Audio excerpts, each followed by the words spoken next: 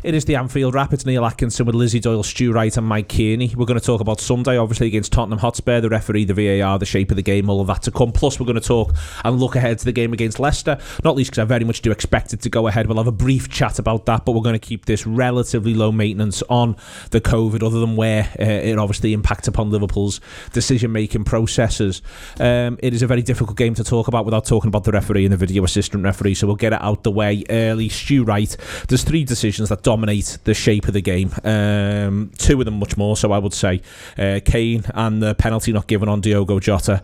Separately is the Robertson red card. It is worth remembering it's 2-2 at that point, and I think Liverpool do look a little bit tired. I'm not going to say for a second that stopped Liverpool from winning the game, but they were obviously made it harder. But those decisions do interconnect. The referee is dreadful. In hindsight, the video assistant referee is probably worse. It's so frustrating to be talking about it. I hate the fact that we're having to talk about it, but we've got to. I mean, we're talking about an elite sport that we absolutely love. It means so much to everyone. It's filled with elite athletes at the top of the game. It's got a global audience of millions around the world. And we've got fellas, who are approaching middle age who are not elite, who are in control of proceedings, and it's they can get away with it because they're a closed shop. I mean, I've had a good think about this over the weekend. We've seen a number of poor refereeing performances, not least last week against Villa. We've seen what's happened with Newcastle and Man City as well. It's not just Liverpool, and I just don't think that the PGM OL is fit for purpose in the modern game. It just doesn't meet the requirements. It's not an elite performing organisation. It's not held to account. I don't understand how, in this day and age, when you consider the market forces involved around the Premier League, when you consider what a capitalist venture it is, you've got an independent organisation here. I say independent, they're funded by the Premier League and by the FA, and the Premier League and the FA have no alternative service provider. There is no competition. So the PGML know that it's a closed shop. They should be a completely independent body. Even in the existence of individual matches, they should be independent, but they're not. They don't have loyalty, openly anyway, to any particular team, but they do have a loyalty. They have skin in the game, and that is to each other. We've seen things like Carragher go down to the PGMOL and you look at their training sessions, and it looks very organised and everything. They all have a great time, they all have a great laugh, and they all bond. Well, they can't leave that at the door when they come and referee a football match. When you're talking about people like Chris Kavanagh, you mentioned that the VAR was a worse performance than the on-field referee in Tierney, and I can't disagree with that. But no one can convince me that isn't partly affected by Kavanagh's weakness and resistance to overcome his loyalty to a fellow referee on the pitch and question him openly. He's got skin in the game. He's backing the guy on the pitch, and instead of actually backing the game. But in that instance, Stu, I'll stay with you for a minute. Therefore, then he refers to the Robertson incident, and that's where the Robertson incident's linked. Like, it's easy for me that this is where this is difficult, because we can have a long chat around clear and obvious and what the referee can and can't see and what he can or can't perceive, and so therefore what becomes a clear and obvious error. But I don't see how one of those instances where he's given a yellow card in the first place is any more clear or obvious than the other, and that, so he is prepared to correct him there. I wonder if that's because he didn't correct him earlier on, and in hindsight he's sitting there thinking that came on probably was a red card. For all I know, I don't know, within Stockley Park, does he have access to his phone? Does he look at his phone at half time? Or do they have a chat at half time? We don't know that. I don't know the answer to this. Maybe other people do, but I don't know the answer to this. But does that become part of this? That's what I find really difficult. I don't know quite why is one a clear and obvious error when the other one isn't. For me, I feel as though that's very much the wrong way round. I'm relaxed about Robertson's red card in one sense, but I do feel like that is the other way round in this one. You're right, but I do think that we don't. You're right in what you're saying there. That yes, that happened, but also that we don't know what access he has to technology, whether he's getting prompted, whether. Or he just has a half-time chat and he say wasn't sure about that game on. Yeah. I agree with that. I think that. Again, you could take the side of, well, there's a loyalty to the man in the middle, and because he's thinking, well, I've stitched them up earlier on, I'm not going to do it again, perhaps, you know what I mean? But then that's inconsistent within the game, never mind broadly over the set of fixtures. But I also think that because there's no accountability, that is what promotes the level of arrogance within the organisation. There is a level of arrogance that is disproportionate to the ability on the pitch that is demonstrated by these officials. And that comes from the fact that they know that they will not be challenged and that they can come up with whatever ludicrous excuse. And we've seen it so many times where controversial decisions have been given over the years, and all of a sudden someone's briefing some random rule or some random interpretation of a rule. We see it yesterday with the idea that Jota stopped. He didn't stop. But all of a sudden Peter Walton, an ex-referee in the media, is saying he did stop as well. I'm sorry, I defy anyone, watch the footage, he doesn't stop. He literally just pulls his foot back to shoot. It doesn't matter whether he did or didn't stop. Well, exactly. I mean, if he did stop, how are you meant to take a shot if you don't stop? And if you get to choose to stop, you get to choose to stop if you're a football player. Just because you stop doesn't mean you should be taken clear out by two players. You stop when you change direction as well. There's Lionel Messi, when every time he stops and turns and goes the other way, if he gets fouled, is it not a foul now? What are we talking about? I mean, it's just nonsense. I've never played though, isn't it? At that level. Simple. It comes down to simply rules that don't translate to something actions on the pitch. So I don't think it is about them whether or not they played at that level. I don't think it helps when the manager says that in one sense, but I think that what then happens is, I think it's more they're trying to actually reinterpret the rules on the fly when they're put under pressure without speaking publicly on the record. All this stuff that's done through briefings and little words here and there, and I don't think it helps to say, oh well, you haven't played the game at that level. I don't. In that, well, what that means then is we're just going to drive ourselves mad and never find referees. But for me, Mike, the point about this is, 9 times out of 10 a referee just gives that as a penalty at the time anyway. Yeah, but I mean, it's the first thing that Klopp goes to, and everyone will go to and say, in terms of you've not played at this level. He probably just means that you just can't expect that the rule means, well, you stopped, whatever rule that is. Like you just got to take the common sense angle of it. Like what is that? And okay, not playing at that level, it can happen in the park. You play footy in the park or five-a-side and you go to your mates, you stop there. You just go, what are you talking about? Exactly. You just took me out. So that's probably why people get frustrated with it, and probably why you do have the snobbery around maybe a bit of the saying, well, you haven't played at this level or whatever. It's just it's probably never happened, is what they're trying to say to you. That's never happened to you in a football pitch. Doesn't matter if it's in the realms of Liverpool, or bloody whoever you play for, five-a-side. You've got to have had something like that, experienced it, and then gone, well, that's wrong then. But it's as you said before about the consistency in the game. Chris Kavanagh can't be sitting there saying to himself, well, I don't think that Kane's a red card, and then almost with 45 minutes the other side of it in the next half, well, yeah, we'll have a look at that again. Surely even though the Kane thing's in the past, he must be thinking, I can't then go and say, look at that again. Because they were both given as yellows at the start, weren't they? And then turned over again. So it's like, where does it sit in the consistency going in your job? Right, I've done this in the first half, so why should I not do this now in the second half and just leave that as a yellow? You can't give one with the one that before that hasn't been give. We're all right with the Robertson red card if Kane's gone. Because you go, yeah, fair enough, it could have been red. And look, Kane got done for something similar. But you can't then go, no, that was a yellow and that's a red. I think that's where Klopp is just going, look, it's a frustration, isn't it? And he probably, as you said, he's not going to come out and go, oh, it sounds. He's just frustrated and he's gone, well, we need people at the level and stuff. I know, that's what he's saying. He's just frustrated, isn't he? I thought he spoke quite well as well on the whole post-match. Oh, he's brilliant, I thought, for that long one. I thought it was really interesting, and it was honest and refreshing, and that's one thing we've been saying about Klopp for the last couple of weeks now with everything he's been saying, is that he actually just sort of spoke what he really felt in the moment. I thought it was quite refreshing to hear. It sort of reflected what we felt. You could see him going, well, what's his problem with me? Klopp took that really personally, didn't he? Like, what have I done wrong?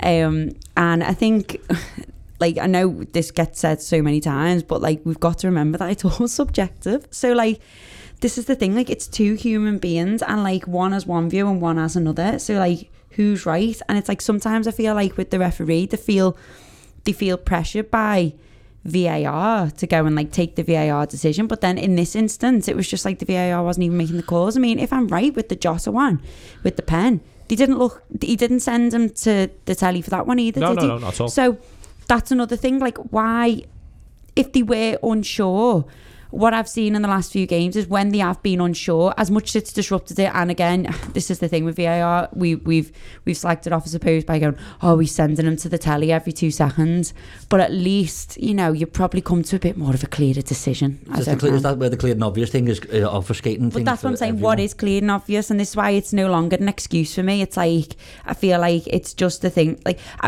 with the Jota saying, oh, he stopped, why didn't he just come out and say, like, it'd be better to just say, listen, I mean, that's just him saying, I made a mistake and I didn't see it. Do you know what I mean? That's all that is, not he stopped. That's a load of rubbish. We all know it's a load of rubbish, and so does he. But I think that the problem with the I made a mistake thing, Lizzie, is now that's gone for them because of the television. Because of VAR. Because it could They've got VAR to eradicate mistakes. And that's why I think this has all become, it gets messier and messier, this. And then you start to have chat around clear and obvious. And that's why, again, there's certain times where I can find a little bit of sympathy for them in a number of ways, but then that's when you get this really weird set of almost retrospective briefing that appears to now sort of come out, which is, you know, in this one, for instance, you've got basically Peter Walton writing all sorts of shite in the Times, which is that basically what saved the England striker is that Robertson's foot was not planted. So what saved the England striker is the idea. Well, what saved Robertson from a broken leg? That saved him from a broken leg. And then the idea referees do study players and formations ahead of the game. They're aware certain players need to be dealt with proactively. Kane does not fall into this category, Stu. There's this idea that this is going to make, I don't know who this is for. I mean, you know, this sort of briefing, is this for the average general fan rather than active sort of supporters within there? You know, the main reason The Athletic understands the main reason VAR not punishing Kane more was that Robertson was jumping when fouled. You know, all of this, the more words that appear, the more you end up just going, my God, will you fucking people please stop trying to act as though there's some sort of rationale or justification for this. But they've got to come up with something, because there's a video assistant referee now, rather than just going, well, the referee had a bit of a bad one, to be honest with you. Yeah. The more they justify it or try to justify it, you know, the more that they dig themselves a hole. I just think that what you're saying there, you know, it's no surprise to us. We've all thought it, that referees have prejudice against certain players and bias towards certain others. We've all thought it for a long time. We've benefited from it at certain times. And when you benefit from it, you're less likely, aren't you, to make a fuss about it. But I think ultimately they know that their judgment is not fit for purpose around consistency. And the reason we know that they know this about themselves is the way in which they have tried to protect the opaqueness of their process. They're not transparent. So for me, the obvious thing to do, Neil said before about how we don't know what's happening in the VAR referee's ear, or, you know, if he's got his phone or whatever. There should be a camera on him, and whenever he speaks to the referee, that should be in the corner of our screen, and we should be able to hear it. Mic the referee up, mic the VAR up. Sports, don't they? Absolutely, but they will not do it in football because the PGMOL will not go along with it. They are an organisation that is unfit for purpose. They are not being held to account, and nobody is actually taking a look at this and thinking, well, the detriments that it's having on the game. Put the fella on screen, mic them up, they can hear the conversation. But there's a perfect example of why they won't, and it's John Moss from a couple of years ago when I think we played, was it Tottenham again? And he gives a penalty against Liverpool. The Kane one. And he goes to the assistant referee on the lines, and he says to him, you know, I didn't see it. I didn't see it. I need to know. Did you know? And the lino says to him, I don't know if it. And he just goes, F it, I'm giving it. and he gives the penalty. Oh, it might be the Lamella one. No, he gave the penalty on vibes. It was insane. Yeah. Must have been mortifying for the PGMOL to actually have that broadcast, to have that picked up. John Moss, I mean, to be fair, I've thought he's an absolute bumbling idiot for a long, long time anyway. Actually, and I give him more credit now for seeing that, for actually being a bit sharper. But I just think it's a perfect illustration now of the Machiavellian nature that this is being kept opaque. Do you think, I'll come back to you one more time and then we'll move on and talk about the football. Do you think they're just shite? Because this is my one of my sort of I think Tierney, he just maybe not be very good, and I think that they've all got different strengths and weaknesses. I think some of them do big decisions better than others. I think some of them get smaller decisions wrong more consistently. I think some of them are bad when there's time wasting going on. I think some of them get gamesmanship, some of them don't. They've all got, if you did the top trumps cards in amongst them all. I think Tierney might be shite, and he's had 3 big matches of us this season. He got the game against City, where he genuinely, if we're all honest about it around this table, should send Milner off. Yeah. He gets the derby, where he picks up 2 yellow cards for diving, to be fair, on the Blues. So this isn't the idea, I think, that he hates Liverpool. No. He gives 2 yellow, but then the third one, he books Robertson when the lad dives in front of him as well. There's another couple of mad bookings that Liverpool get in that game as well, to be fair. And then there's this one. I just think he's crap. Yeah, no, I agree with you. This idea, that I'm saying to you about this, they're not a shadowy cabal working against Liverpool's interests. They're doing it. It is and it isn't. It is not because it's like pure evil entity against Liverpool. It is not because it's protectionist. It's a self-preservation here. You know what I mean? They are looking after each other, and it was a terrible performance amongst a number of terrible performances that I've seen him do, and other referees, and we could name them, shame them. But ultimately, this idea of keeping it opaque, having the lack of transparency, is not because of some evil grand plan. It's to do with the fact they're trying to protect and hide the fact that they're not consistent, and they're really struggling to find any kind of objectivity in these close calls. Okay, I don't know what changes. The retrospective language from people like Walton does not help, but anyway, we'll move ourselves along. It may be that something does change somewhere along the lines. I thought Shearer was interesting on Match of the Day. Tottenham 2, Liverpool 2, then the shape of the game. Obviously it's impacted. It would be different if Harry Kane had got himself sent off when Tottenham had just gone 1-0 up, but they have a very clear counter-attacking game plan, Mike. It reminded me a lot of Atletico away, to be honest with you. The Atletico away they had the policy of look to nick it back around our own box from Liverpool and then just send bombs and see what happens next. And look to run channels, look to shift a little bit. The other thing that they had that Atletico Madrid didn't have yesterday, Tottenham, was the fact that Liverpool's whole midfield was very disrupted. That's it. And Tyler Morton was 6. Once the team sheet drops, the plan becomes even more entrenched for Tottenham, doesn't it? They know then that they've got that sort of team that really hasn't played in a game together, so they'll try and pinpoint that. And at points yesterday, Milner and Keita were all right and were decent enough, but at points as well, they were also really, really part of helping their plan really, really advance. The goal comes from a similar one that they should score a couple of minutes before, same move basically, and we struggle to get to grips with it. But having said that, we don't feel like we're out the game. We know what we're facing there, and we know we're missing one of the best midfielders in the world who will stop them counter attacks just without even thinking about it. He's nicknamed the Lighthouse for a reason, isn't he? And by Pep Linders, he's all there to be seen by everyone in the team. Sweeps everything up and is generally great at that. You're not going to have him for every single game we play, so you've got to cop for that sometimes, and we do. We try and make the best of it, but it's Tottenham's main way into the game, isn't it? Let's be honest, and they have took it there, and it was. Look, Tyler Morton is obviously going to be a footballer at a high level. He's got a lot to recommend him going forwards. His away performance in Milan was up there. It was really, really good. But this is a different speed probably that he's ever been used to. Really, the game was sort of at his level, and he'll learn a lot from that the weekend. Without saying he was awful, he was having to sort of swim faster than he ever has done, sort of thing, and. That's one thing at the whole weekend's performance for me was we needed to get on that really. You are against 11 players who are entitled to play and exploit what they want to do. So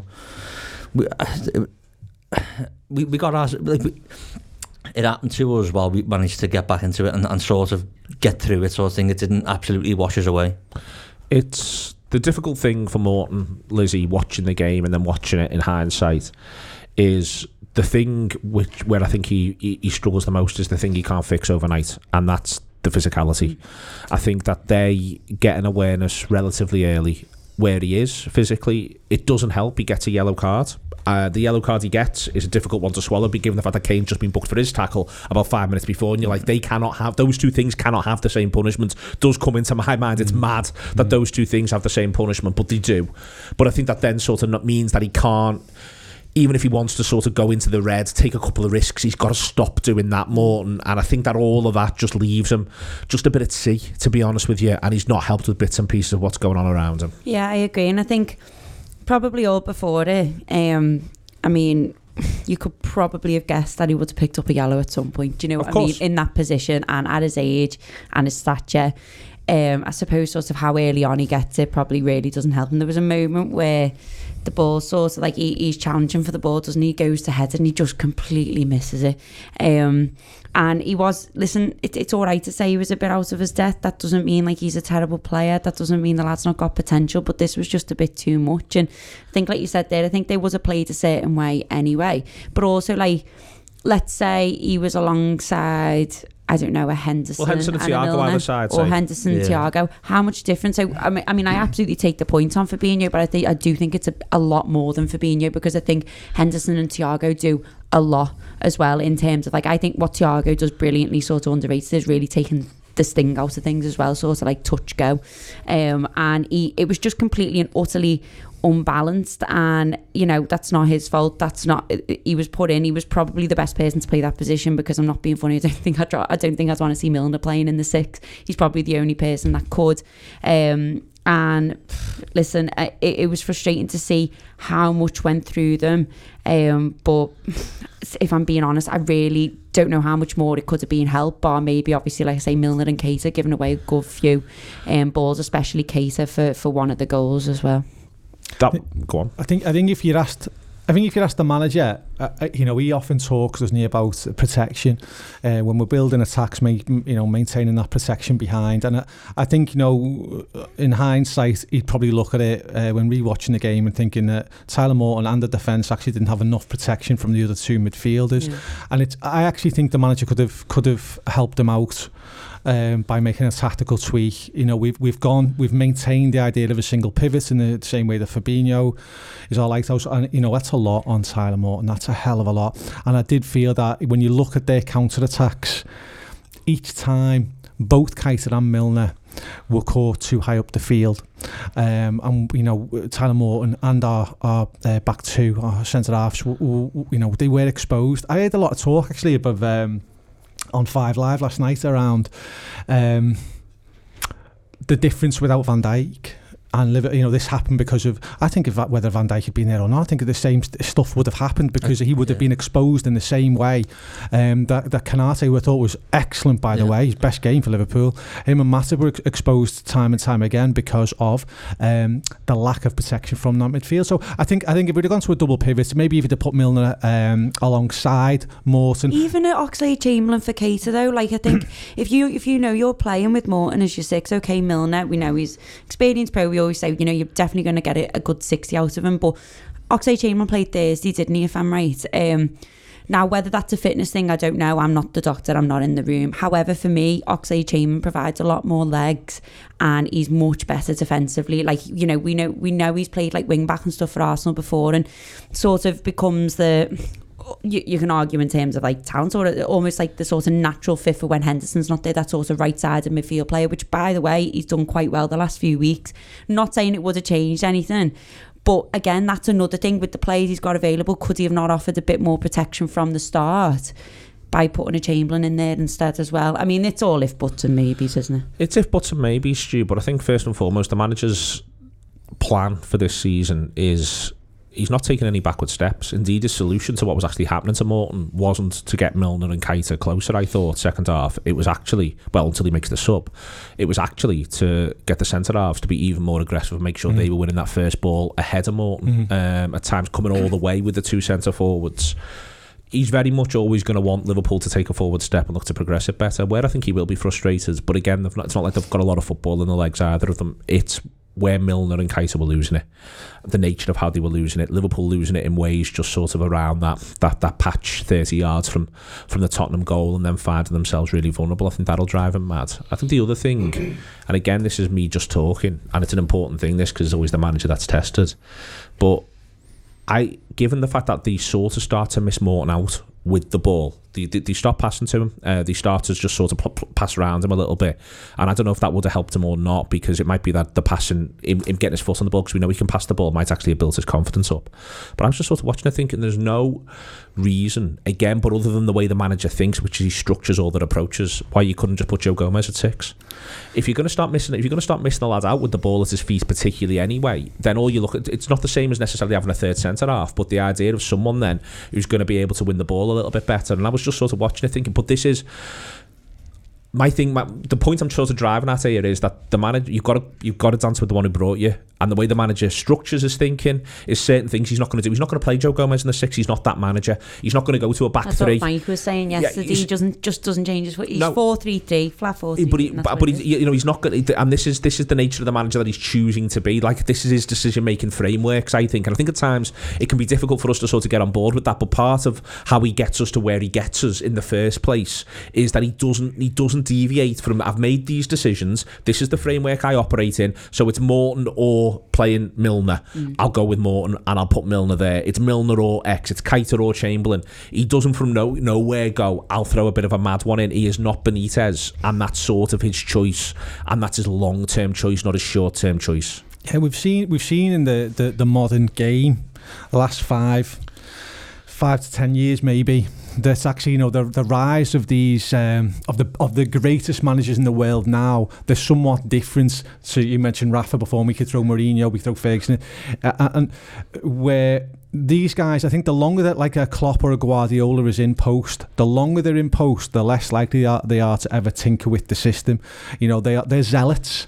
They are the best at what they do, partly because they are zealots, because they are ideologues, because they are so extreme in their views. And as you say, they're not game by game problem solvers. I was looking at that game going, where's the compromise here? We're exposed because of the lack of players that we've got. And we're still playing the same system, but there's absolutely, so the fullbacks were as high as ever, if not higher.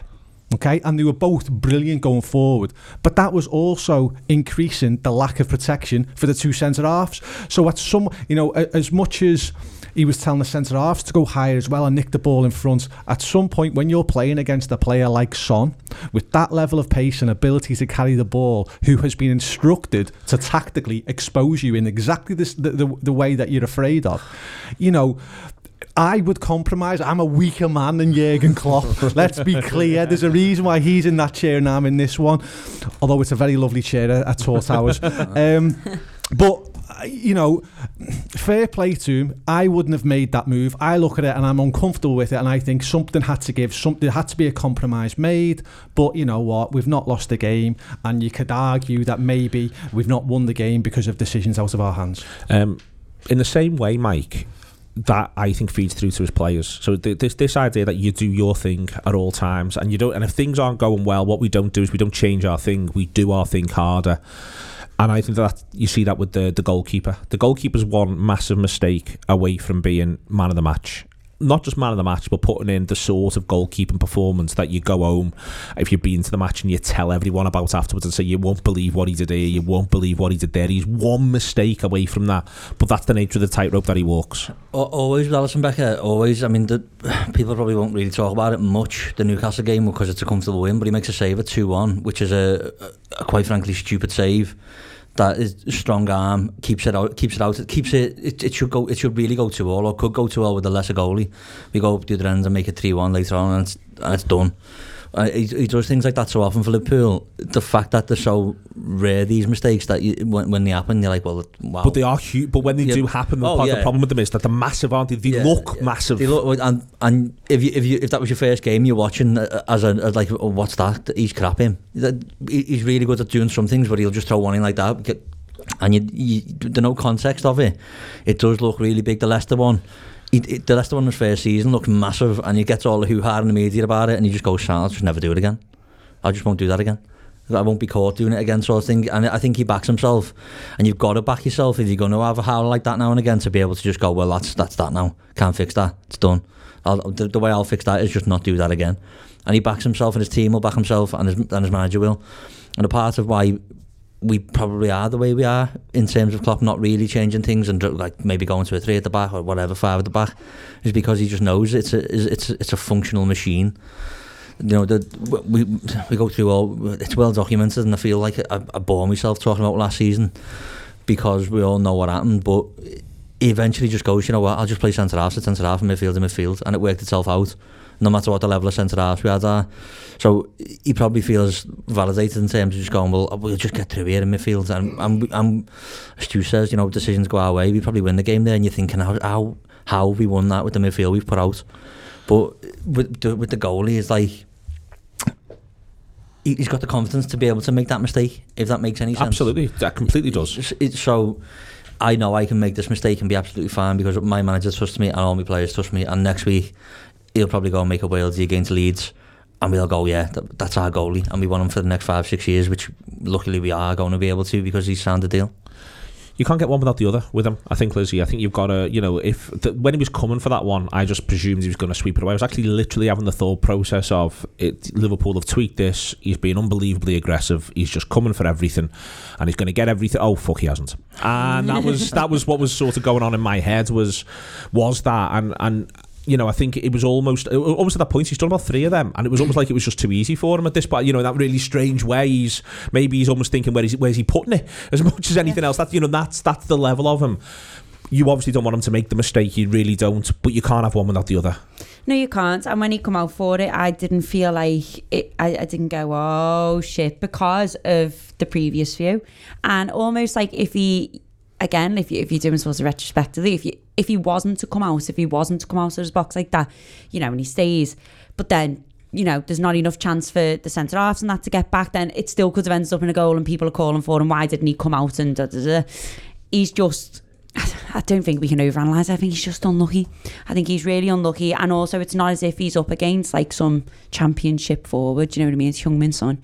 He's brilliant. He's absolutely excellent, and he does well with it as well. And I think what we got away with a lot, and I think just to touch on what I think Liverpool got away with a lot is I mean, obviously that save which I actually didn't clock on till quite late on, the Dele Alli one was a save.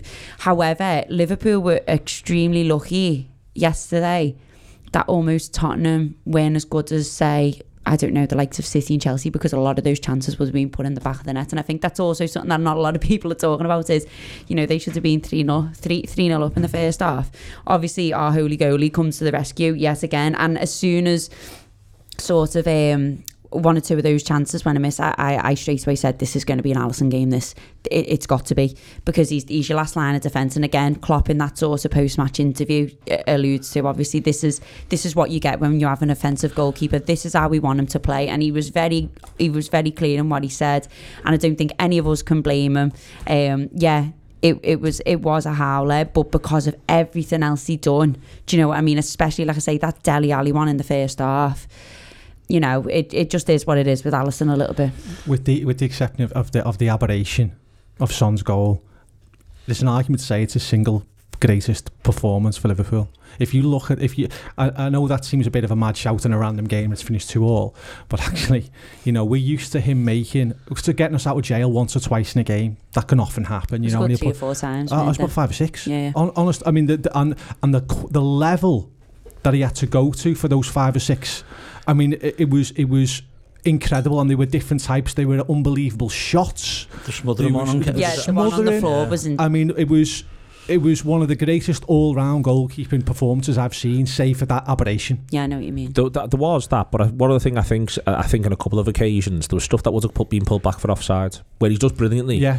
Where he does brilliantly, but he'd have been pulled back for offside. That does amazing. But I think that if this is the area where Liverpool missed Van Dijk more than anything else, was that Van Dijk has that aura of calm to everyone else to go, that would have been offside, don't worry about it, we just crack back on. And I think Liverpool did miss that a little bit because everything got a bit more frantic. I thought both centre-halves got a bit more frantic. And that, so I'd rather have had Fabinho available than Van Dijk. In hindsight, I'd rather have had Henderson available than Van Dijk. I possibly would even rather have had Thiago available than Van Dijk in hindsight. But the one thing that Van Dijk does is he gives that air of calm after those, where he gets to say, that one wouldn't have counted, boys, we just all crack on and we just reset. And I do think we all got it. And I think even in the way in which you're watching the game, we're all watching the game at that point, is they could have had this many, whereas as I say, repeatedly you look at the replay and go, he's just off. It's just off. It will be given, but it's easy for us to say that, and we get replays and they don't. Just quick, Stu, I think the full-backs both are unplayable in different ways over the course of the game. Robertson's movement, I think because he runs loads and works hard and is fast, people are underestimating how smart this movement is at times. It's so clever, repeatedly, all the time, and obviously Arnold's quality is just off the scale. Yeah, I think they're both incredibly intelligent. They're both real students of the game, and they've been well schooled by the manager. They completely understand what is asked of them, and they're willing to take the insane risks that Jurgen wants them to do and deliver on that. And the quality from Trent now, and we've seen more and more with his left foot as well. I mean, it's just with ease, isn't it? It's just nonchalance. Incredibly impressive performances from the pair of them. It was really interesting to see that the game was almost bookend by an Andy Robertson header on goal from a Trent cross. He had the one right at the beginning, and then he gets the goal at the end. And I think that might become more and more of a feature. That seems like too much of a coincidence to me, really. I think Robbo's probably saying to Trent, you know what? I'm free all the time. You might want to look for me. You pick me out, I'm free every week. Switch, yeah. Trent is, Mike, for me, he's almost, he is redefining the position, obviously. I don't think he's redefined it because no one else can do it. All the players have redefined it by being more direct or something like that, but no one else can do what he's doing. It's remarkable what he's doing, and I thought he was Liverpool's best player by a distance. So I said last night, and it sometimes can be a little bit simplistic, can't it? If he was Brazilian, would he get more credit? Because with Dani Alves and all the credit he got for redefining the position, but Trent Alexander-Arnold's picking it up and taking it another 50 yards on from what redefining actually means. He's just going, well, you reckon this is redefining? Have a look at this. Like, I'm playing. The chat around moving him into midfield's mad, isn't it? Because he literally stands out in midfield half the time. Yeah. Like, he's literally putting De Bruyne numbers up, and he probably even surpassing this season, really. Not just because De Bruyne is not played, but if you look at the 90 minutes per whatever, I bet you he's right close. He's tremendous, to be honest, and the fact that we're producing players like that with the ability of Trent, it's almost unfair on Andy Robertson that we've got an even better fullback on the other side, because they were both amazing, both incredible. The Robertson ball for the goal, which is movement to get there and anticipate the thing is different, but the ball's just you are actually just going to score off this Jota, because if you don't, it's what are you doing? Yeah. It's right on the spot, and we've got it from both sides, and literally, whether he's playing right back or not, the conversation is always around his defensive ability, isn't it? Which is probably a boring conversation to be having, because it feels like it's people's only way of criticising him, so therefore they must criticise his defence.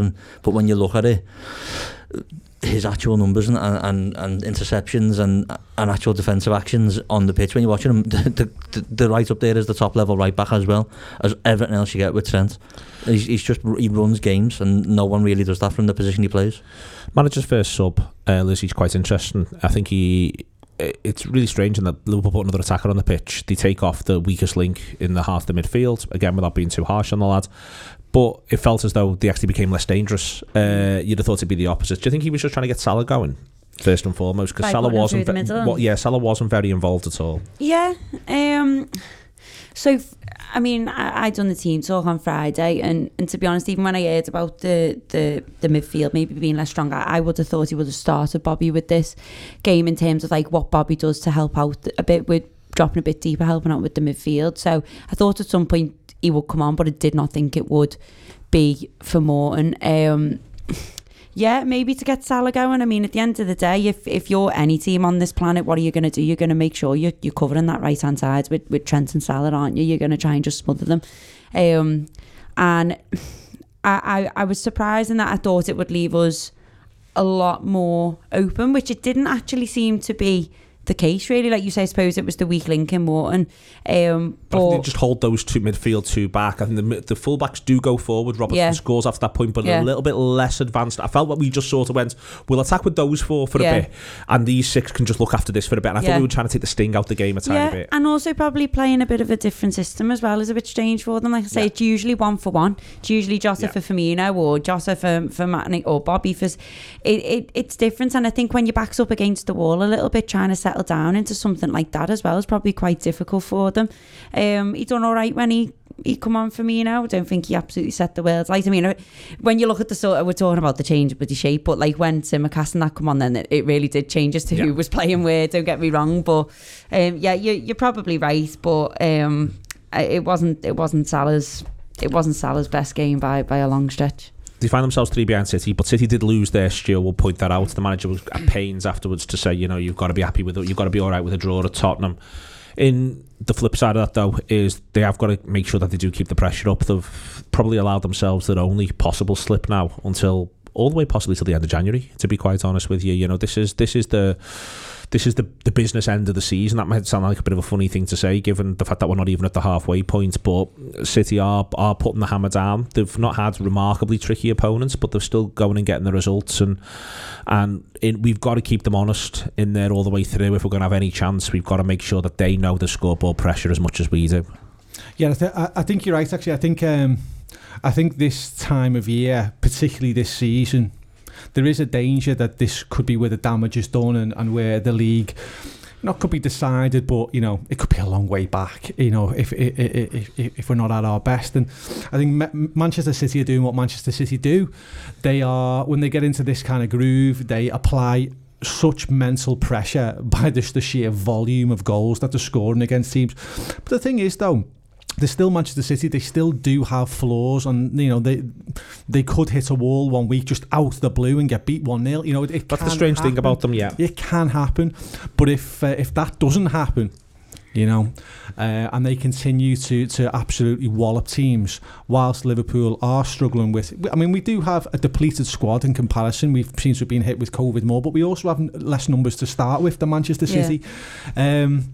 And I do think that, without a little bit of luck, like we saw yesterday, things could be in danger of slipping away. So we've got to make sure now that we recompose ourselves, strengthen up, and make sure we take care of business on Boxing Day. That point is really important in that, that sounds like a really obvious point to make, but in that you're 3 points behind and not 4. It's a 1-game swing. Do you know what I mean? And I think, if you're going to just be completely obvious about it, that's your game against them. Do you know what I mean? It's almost like still in your hands a little bit, whereas if you go to 4 points, all of a sudden it's a little bit more on the edge. And I think what worries me going ahead in terms of, I'm not saying what worries me is that, I mean, let's say these games all still do go ahead, from Wednesday onwards, is that straight red from Andy Robertson now means he's out for Leeds at home, which I'd have been fine with. I would have been fine with Tsimikas playing that. Leicester away probably would have been all right with Tsimikas,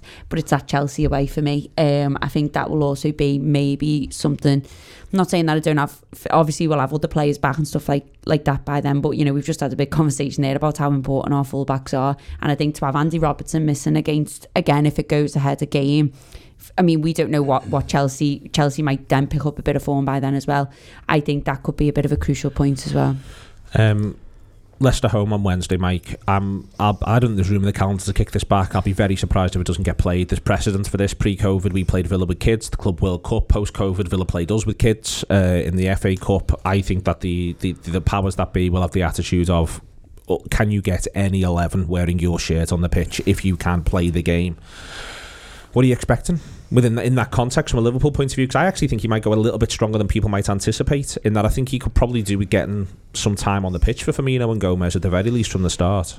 Yeah, he's got to have Firmino and Gomez in the 11. you would say now with the Robertson red card, because it's competition specific, isn't it? I think so. He'll probably play left back unless he wants to give Tsimikas minutes. With bearing in mind we're not playing until the Sunday anyway, so it might be okay. But you generally imagine now, and we still don't know where we are with AFCON properly, do we? So he'll probably be wanting to get some sort of minutes in Minamino's legs again at the Leicester game. It has to go ahead, really. There's literally no point in the competition if you're trying to postpone it and push it back. It needs to happen, and he probably needs to take the semi-finals and make them one leg again, and just be a bit sensible around that going forward with that competition. To be honest, you're looking at will he throw Morton in again? Try and get a bit more. I think he will. I think he's got to, hasn't he, really, to say to him, look, that the weekend was the weekend, and there we go. You're going to play against Leicester now. Get a couple more minutes back in your legs. Get a bit of a positive sort of muscle memory going forward again for next time we need you. I think it's more than strength of character for the lads as well. It'll just do everyone the world good to give them minutes again. Plus, we're probably not going to have Fabinho, Thiago, definitely not. We have to see where Henderson is with his illness, but I would imagine it's not going to be like a complete kids team. You'll probably see Kate Gordon on the bench again, I imagine, or start, or possibly start, maybe. Yeah, but yeah, it's not going to be like I'd be shocked if it was like Salamane, Firmino up front. I do expect Minamino. I think it'll be Firmino, Minamino, and Gordon. Potentially, yeah. I mean, which I'd be fine with, by the way. Minamino needs minutes as much as Firmino, and Gordon's an exciting prospect, isn't he? And you would imagine, I don't know where Leicester are exactly, but they're probably still up in the air in terms of injuries, not just the COVID situation they've had injuries and illness as well. So I mean, what sort of 11 are they going to have? I frankly wouldn't be too worried about our 11. I think we'll have a good enough 11 to go out there. And is Origi fit? He wasn't on the bench, so he's the. I mean, from what's been discussed there, he's the only obvious difference I'd bring to the table. If he's fit, I'd like to see him in play, but other than that, I think very much Firmino, Minamino and Gordon. And it'll be a youthful midfield. I think it'll be two youth players and perhaps Chamberlain, but probably a young centre half as well. Next to Gomez, I mean, naturally you would have done probably Gomez and Phillips, but obviously Phillips is out, isn't he, with his cheek. I just don't think he's had enough minutes in his legs over the course of the season so far for him not to play. I think another even if he gets an hour under his belt. And also we don't know as well. Like we don't know exactly what date Van Dijk returned back is positive. So Van Dijk actually could be back for Boxing Day or the 28th for all we know. Nico so it's not a bad shout. He? It's more who plays at left back now, because this is the thing for me. It's like we can say, oh well, let's get some minutes in Tsimikas' legs.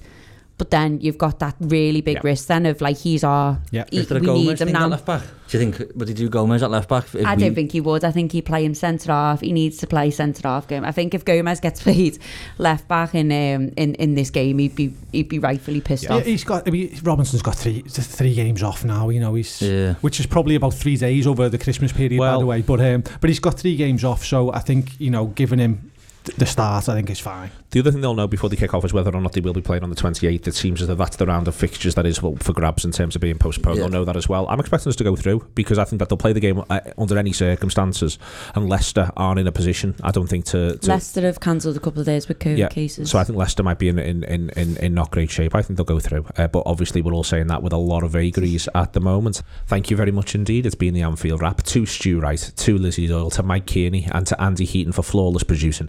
It's been a pleasure to be with you on this Monday. Looking forward to Leicester looking back over Tottenham. Huge frustration with the referee, but this is the way a season goes sometimes. The best thing to do is to bite down, go again, get results. We'll see you after Boxing Day.